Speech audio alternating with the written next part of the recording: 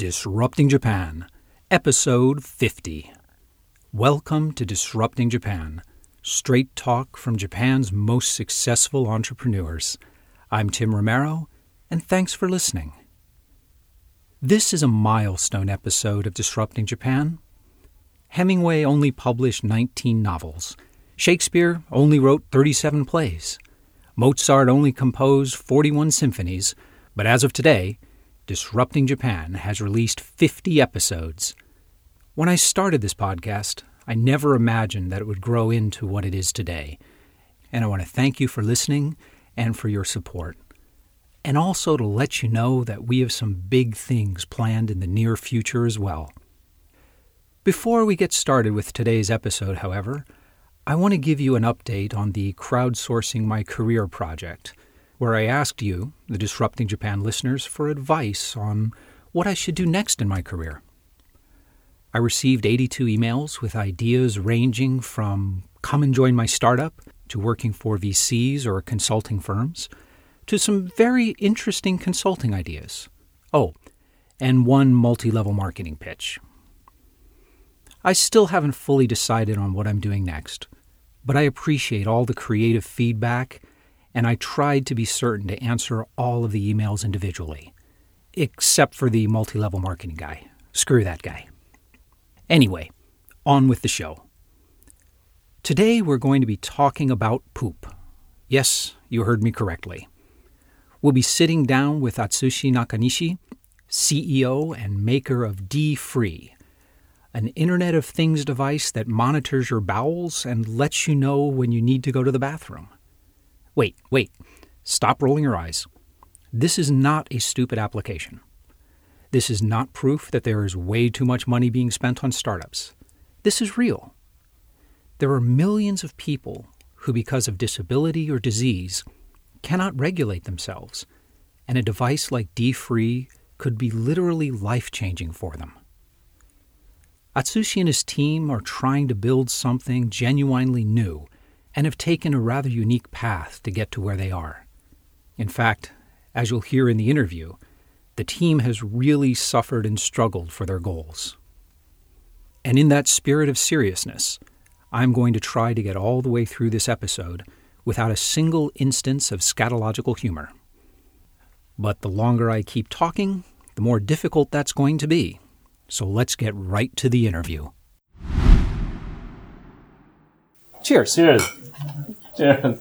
So I'm sitting here with Atsushi Nakanishi, CEO of Triple W Japan and maker of D-Free. Yeah. So thanks for sitting down. Yeah.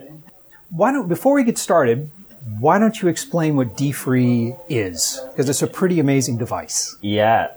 D-Free is a wearable device that will let you know when you need to go to the bathroom before you even realize it. The technology is based on ultrasound. Before we get too far into it, you got to explain, because every time I've explained this company, this product to people, the first reaction they have is, this is the stupidest use for technology I've ever heard of. Yeah. So who really needs D-Free? Who needs to be told when they have to go to the bathroom? There are a lot of users, like for incontinence and elderly people. We are getting huge inquiry to get D-Free all over the world. Mainly, they are caretakers or families who have dementia parents. So they're caring for parents with dementia or who can no longer control themselves. Yeah. That is a huge number of people. Yes. So I guess people with like Crohn's disease. Yes. All kinds of people taking medication that lead to incontinence. It's a huge market. And spinal damage. Spinal damage. Of course. Yeah. Even though the first reaction is this is silly, Yeah. it's not. It's a huge market with a real need. So if I understand it correctly, D-Free, which is a device which we've got right here, but it's an audio podcast. It's about the size of a matchbox. That's right. And it's worn on the stomach of the user, and it uses ultrasound to see how things are moving through the bowels. as well as changing size of bladder. So we predict urination as well. Okay. How much warning does D-Free give? Users can set the time. So Okay. like alarm. So it can tell someone if they have 10 minutes more or 5 minutes more or really? But the accuracy is changing. So it's more accurate for shorter periods? Yes, Or- yes, Ah, that's okay. So how big is this market in Japan? We focus on adult diaper market as a first. Okay. So in Japan, $1.8 billion. The adult diaper market is 1.8 billion. Yeah, yeah.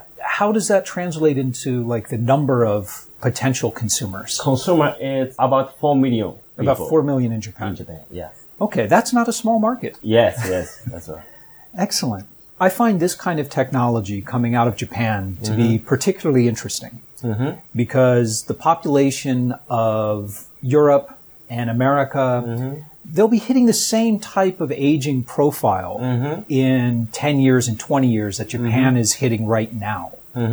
It's a great chance for Japan to come up with technology for elderly care. But let's back up a minute. The idea for D-Free started when you were studying in the U.S., right? That's right. University of California? Yes, yes. Berkeley. I heard the story before, but do you want to share it again? Because it's Yeah, okay, no problem. One day, when I moved to new apartment, doing that on the street, I pooped my pants. just because you didn't have time to get to a bathroom, or you ate something bad for lunch, or what? Yeah, both. Both, yeah. Later, I ate a very hot ramen noodle with kimchi and a lot of chili. That'll do it. That'll do it. Yeah. Because the last night we had a kimchi hot pot party, and there were a lot of leftover hot chili and kimchi. Okay. So yeah, and I ate at lunch, and I got heavy diarrhea on the street. And so you just thought that there had to be some way technology could solve this problem? Yeah. So I wanted to know when my poop. Who's coming? Yeah. Again, it sounds like kind of a silly origin story. Yes. But realistically, this is not a simple goal. This is not something that you can get a couple of college students to put together a website for. This isn't something you can go out and buy parts on Alibaba and put together a prototype. There's real complicated technology involved. So once you got the idea, how did you put the team together? I'm not an engineer. By chance, I met CTO. I asked, could you make prototype? You met him Yeah. at Berkeley as well? He worked at the startup in San Francisco. Ah, okay. So at first it was just the two of you putting this together? Yes. How big is the team today? Almost members are my friend, high school friend or university friend. You know, it's interesting. I find that's fairly common among Japanese startups. In the U.S., it seems to be founders in their 20s, teams in their 20s. It's all people they met in college. Teams in their late 20s or 30s, it's almost always random people they met in other startups or in business. But in Japan, there's an awful lot of founders who pull together teams that they knew in high school. Why do you think that is? In Japan, university program is not so busy. So a friend of university, one is work hard, part-time. So part-time university students are not working together. They're doing Yes. part-time jobs and pursuing hobbies and things. Yes, Okay. that's right. But in high school days, we studied a lot and take a time. We spent a lot of time together. Well, that makes sense. If high school is the time where you're working together to solve difficult problems, Yes. that's where you can find the teammates you'll trust. Yes. That's Okay. right. I first met you actually about 1 year ago. Oh, really? You were presenting at the Pioneers Festival. Oh, yeah. And you won, I believe. Yes. And you got a lot of attention after you first announced not only because you're doing something new and unusual, but because journalists can't resist the opportunity to make poop jokes. Yes. But let's talk about what's happened in the last year. You know, what you've had to do to build this company and make D-Free a reality. This is a medical device. It's not a consumer social sharing app. So how do you go about testing something like this? Are trials expensive? Tell me about what's involved. D-Free is not a medical device. It's a consumer goods, electronic device like a smartphone. Okay, so this is not considered a medical device. Yes, Okay. That's right. It's easier than medical device for trials. At first, we trial in our friends and our team members as well. It's a very hard trial. Well, sure. I mean, like any startup, you have to convince your friends and everyone to start wearing this device and keeping track of... have a drug, laxative. Oh, wow, okay. And wearing diapers and sleep 4 days, like that. You must have some really good friends. Yeah. Sure. I think you owe people a lot of favors at this point. Holy cow. Sure. Okay. Sure. So you've got your friends and family and staff member walking around taking laxatives and wearing diapers to test this. Yes, that's right. You've got some good friends, man. That's all I can say. Okay. Yeah. Insert sausage from asshole, like that, and we detect sausage by ultrasound. Holy cow. All right. Explain. That's hardcore. Yeah, that's hardcore. Very, very hard one. And then, okay. As a result, we, Okay, let's say that gets you to the equivalent of an MVP here. But at some stage, you've got to do some real clinical trials, right? That's it. So when do you move on to those? We completed our prototype, and then we asked nursing homes in Japan. So luckily, by our exposure, many nursing home managers have interest in our product. And then they contacted us. So we bring our prototype D-Free to users. This is really encouraging because whether it's startups or large companies trying to sell to hospitals and nursing homes, it is such a conservative, difficult industry. And the fact that they were so open to trying something new, I find really encouraging. Do you think it was because you're solving a really unique problem? Or do you think that Japan is changing and they're open to trying new things and new devices in general? Yeah, it's both. Yeah? Yeah. This excretion care is very important programs. And aging population is super huge. Yeah, and getting bigger in Japan. But the worker is getting down, younger. Right now in Japan, about 25% of the population is over 60? Yeah. So we have to find out more effective solutions. How was it working with these companies? Because I'm sure they're not used to working with beta products and untested products. For D-Free, it's not difficult. But for the nursing homes and for the hospitals? No. It's easy for us. Our waiting list is more than 100,000 people. That's fantastic. Yeah. Are they mostly hospitals? Or are they mostly nursing homes? In nursing homes. Nursing homes. At the first. All right. It's been a year since the initial announcement. You've been able to collect a lot of data. What kind of accuracy does D-Free give? We are developing now. We implement machine learning algorithms. The accuracy is getting better. Okay. For example, as of today, can you say a number in terms of the accuracy to predict within the next 10 minutes, say? So it depends on the people. The accuracy is not good for fatty guys. Oh, right, because it's ultrasound. Yeah. So it makes the fatter you are, the harder it is to see. That's right. So, we are collecting a lot of variety of people and getting better. You're not ready to give a specific percentage accuracy or false positives just yet. Yes. Okay. So far, yeah. Fair enough.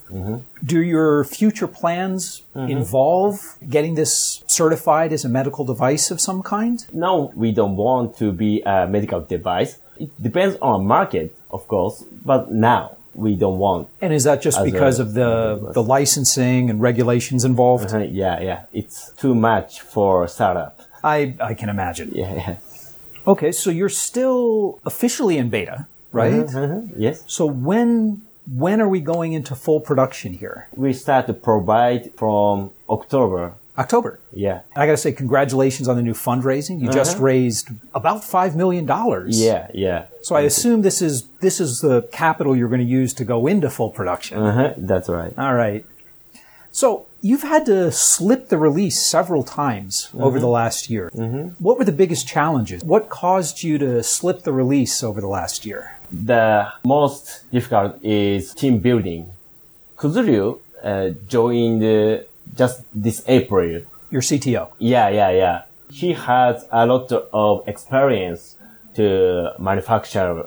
We did not have such a kind of people in our team by this year. The problem was just you couldn't get the right staff, or there were more and more technical problems than you thought at first. What kind of problems did you face that kept setting you back? A lot. That's a fair answer. I can't say one word, but everything. Okay. Like money and products. Yeah, everything. It's difficult to get the right person because startup is still weak in Japan, especially hardware engineer want to work at a big company, Sony or Toshiba or like that. So you're trying to pull out people that have a lot of experience in this, and you're trying to get them out of Sony or Toshiba or Hitachi. Yeah, that's right. In Japan, it's still hard to get people to come work for a startup. That's right. But you managed to do it now. Yeah. So congratulations. Thank you. So actually the most successful, we can hire very good engineer from Toyota and Kuzuryu as well. You've worked with NIDO and other government programs. Were those programs worthwhile for you? Yeah, that's nice because the nursing home is based on government system. So the NIDO program was really your key in accessing the nursing homes? Yeah, kind of, yeah. What kind of government programs do you think would be most useful to Japanese founders? Yeah, this NIDO program is good for us because they give us a lot of money, almost $1 million. Oh, all right. Well, that is helpful. Yeah, very good. Was it mainly just providing funds and some intros to nursing homes? Yeah. Did you get anything else out of the program? They have connection with a big company as well, interesting in new business. We need government people introduce me to them. It's easy to give a proposal to collaboration. Being part of the government NIDO program gives you kind of legitimacy. Yes. It lets the bigger companies and the nursing home take you seriously. Yes. In Japan today, I'd say that's more important than the money. Yes. There's a lot of sources for money, but a lot of Japanese startups are struggling with legitimacy. They're struggling to get big companies to take them seriously and to do business with them. So that might be the most valuable thing you got out of that program. Yes. That's all right. What are your plans for going global? Of course, we focus global market because we are getting a lot of inquiry to get from global, more than 20 countries. At the first, we focus on Europe market. One of the biggest nursing home company contacted me and they want to trial as well. Maybe in this year, we go to there. To Europe. Fantastic. Yeah, and then we asking FDA, this is medical device or not. How big do you think the global market is for a device like D3? Huge market. Just adult diaper market, it's $9 billion. $9 billion? Really? And then in 2020, that market gonna be $15 billion. You mentioned trying to get FDA approval. Do you think you're going to run into problems with certification overseas, or do you think it will be much like it has been in Japan? Actually, in Japan, I asked government. They told us it's not medical device, just consumer device. Okay. So we can sell as a consumer goods. Maybe in Europe, this is not medical device. It's not for like a cure or diagnosis. Not for medical. Okay. Yeah. But in the US, it's a very gray zone. All right. So we are asking some consultant for FDA now. Let me back up and talk about just you for a minute, about startups in general. You've spent some time in California at Berkeley, working with startups in San Francisco and working with startups here in Japan. What do you see as the biggest differences, both good and bad, between what's happening in Tokyo now and what's happening in San Francisco? In Japan, this is a good point in Japan. The hiring cost for engineer is very affordable. That's, yeah. There. Yeah, San Francisco's a little crazy now. Yes, yes. And this accommodation as well. There are a lot of electronic engineers in Japan. Yeah, that's true. I think it's more than San Francisco. I think you're right. And in fact, I think that this kind of Internet of Things is something that Japan is going to be very, very strong in the coming years. Yes, for that right. Exact reason. There's a whole generation of people who just love to tinker and play with electronics. Yeah, that's right. In Japanese engineer is very detailed. So in total, the cost to product is lower than Silicon Valley. Actually, that's a really good point. Hardware engineering, it's different than software engineering in that point. And Japanese engineers, both hardware and software, are, let's say, a bit more obsessive than American engineers about getting it exactly right. With hardware, though, that attention to detail, it's really important. Yeah. And I think that is one of the reasons that IoT is going to be strong here. Yes. Excellent. You started this company in San Francisco and moved it to Tokyo. And there's recently been this trend of Japanese companies moving to Silicon Valley.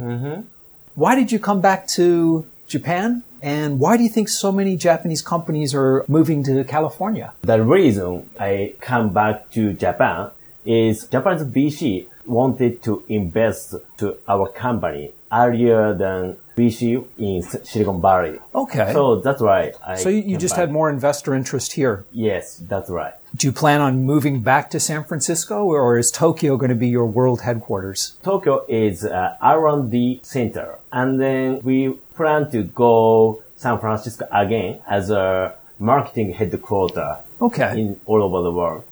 All right. Yeah. Well, listen, before we wrap up, I want to ask you what I call my magic wand question. If I gave you a magic wand and I said you could change anything about Japan, the education system, the way people think about risk, anything at all to make it better for startups here, what would you change? We want to change the regulation. If I get the certification of an electronic device, like Bluetooth, we can sell all over the world. Right. Like that. That's one regulation for all over the world. So Japan has a lot of unique special regulations? Not so special, but we apply a lot of places, countries. Yeah, patent as well. So what kind of regulations would you change? Do you mean change them, or it would be better if there were global standards that everyone followed? Yes. One apply. Okay. Yeah. So you would change, you'd take your magic wand and make it work on the whole world. Yes, that's right. And just say, well, it's a magic wand, so. Yeah. And just make it one regulatory system for everyone. Yes. Well, that would make life easier. And one money, no yen, no dollars. Just one. Just one. And one. One language. Well, we definitely need a magic wand for that, yeah. One language is fine. Hey, well, listen, thanks so much for sitting down with me. So much. It's really fun. Thank you, too. And we're back. Okay, Atsushi and the team are hardcore. From now on, anytime a founder starts complaining about how hard they are pushing themselves to get their product launched, or how much they've had to sacrifice and how they have no work-life balance, I'm simply going to say, well, let me tell you about what some friends of mine had to do with a sausage in order to alpha test their product. In all seriousness, I think D-Free represents the most important kind of Internet of Things innovation, and one that is often overlooked in San Francisco because of its focus on flash and change-the-world ideas. Devices like D-Free, coupling inexpensive sensors with the significant processing power of the mobile phone and backed up with some cloud cycles when needed, to solve clear, definable, real-world problems. The Internet of Things does not have to be about massive sensor arrays or extensive social media involvement. The best IoT devices will be the ones that make our lives better, without the intrusion of social networks or viral marketing. I mean, I'm fairly certain D-Free will never need to connect to your social media accounts, but it does bring a new meaning to the term push notification. It'll be interesting to see how D-Free does in production and what level of accuracy the team will be able to achieve in practice. In any event, they're a dedicated team with an innovative product, and I'm sure we'll be hearing a lot more from them very soon. If you've got an opinion, or more likely, questions about D-Free, Atsushi and I would love to hear from you.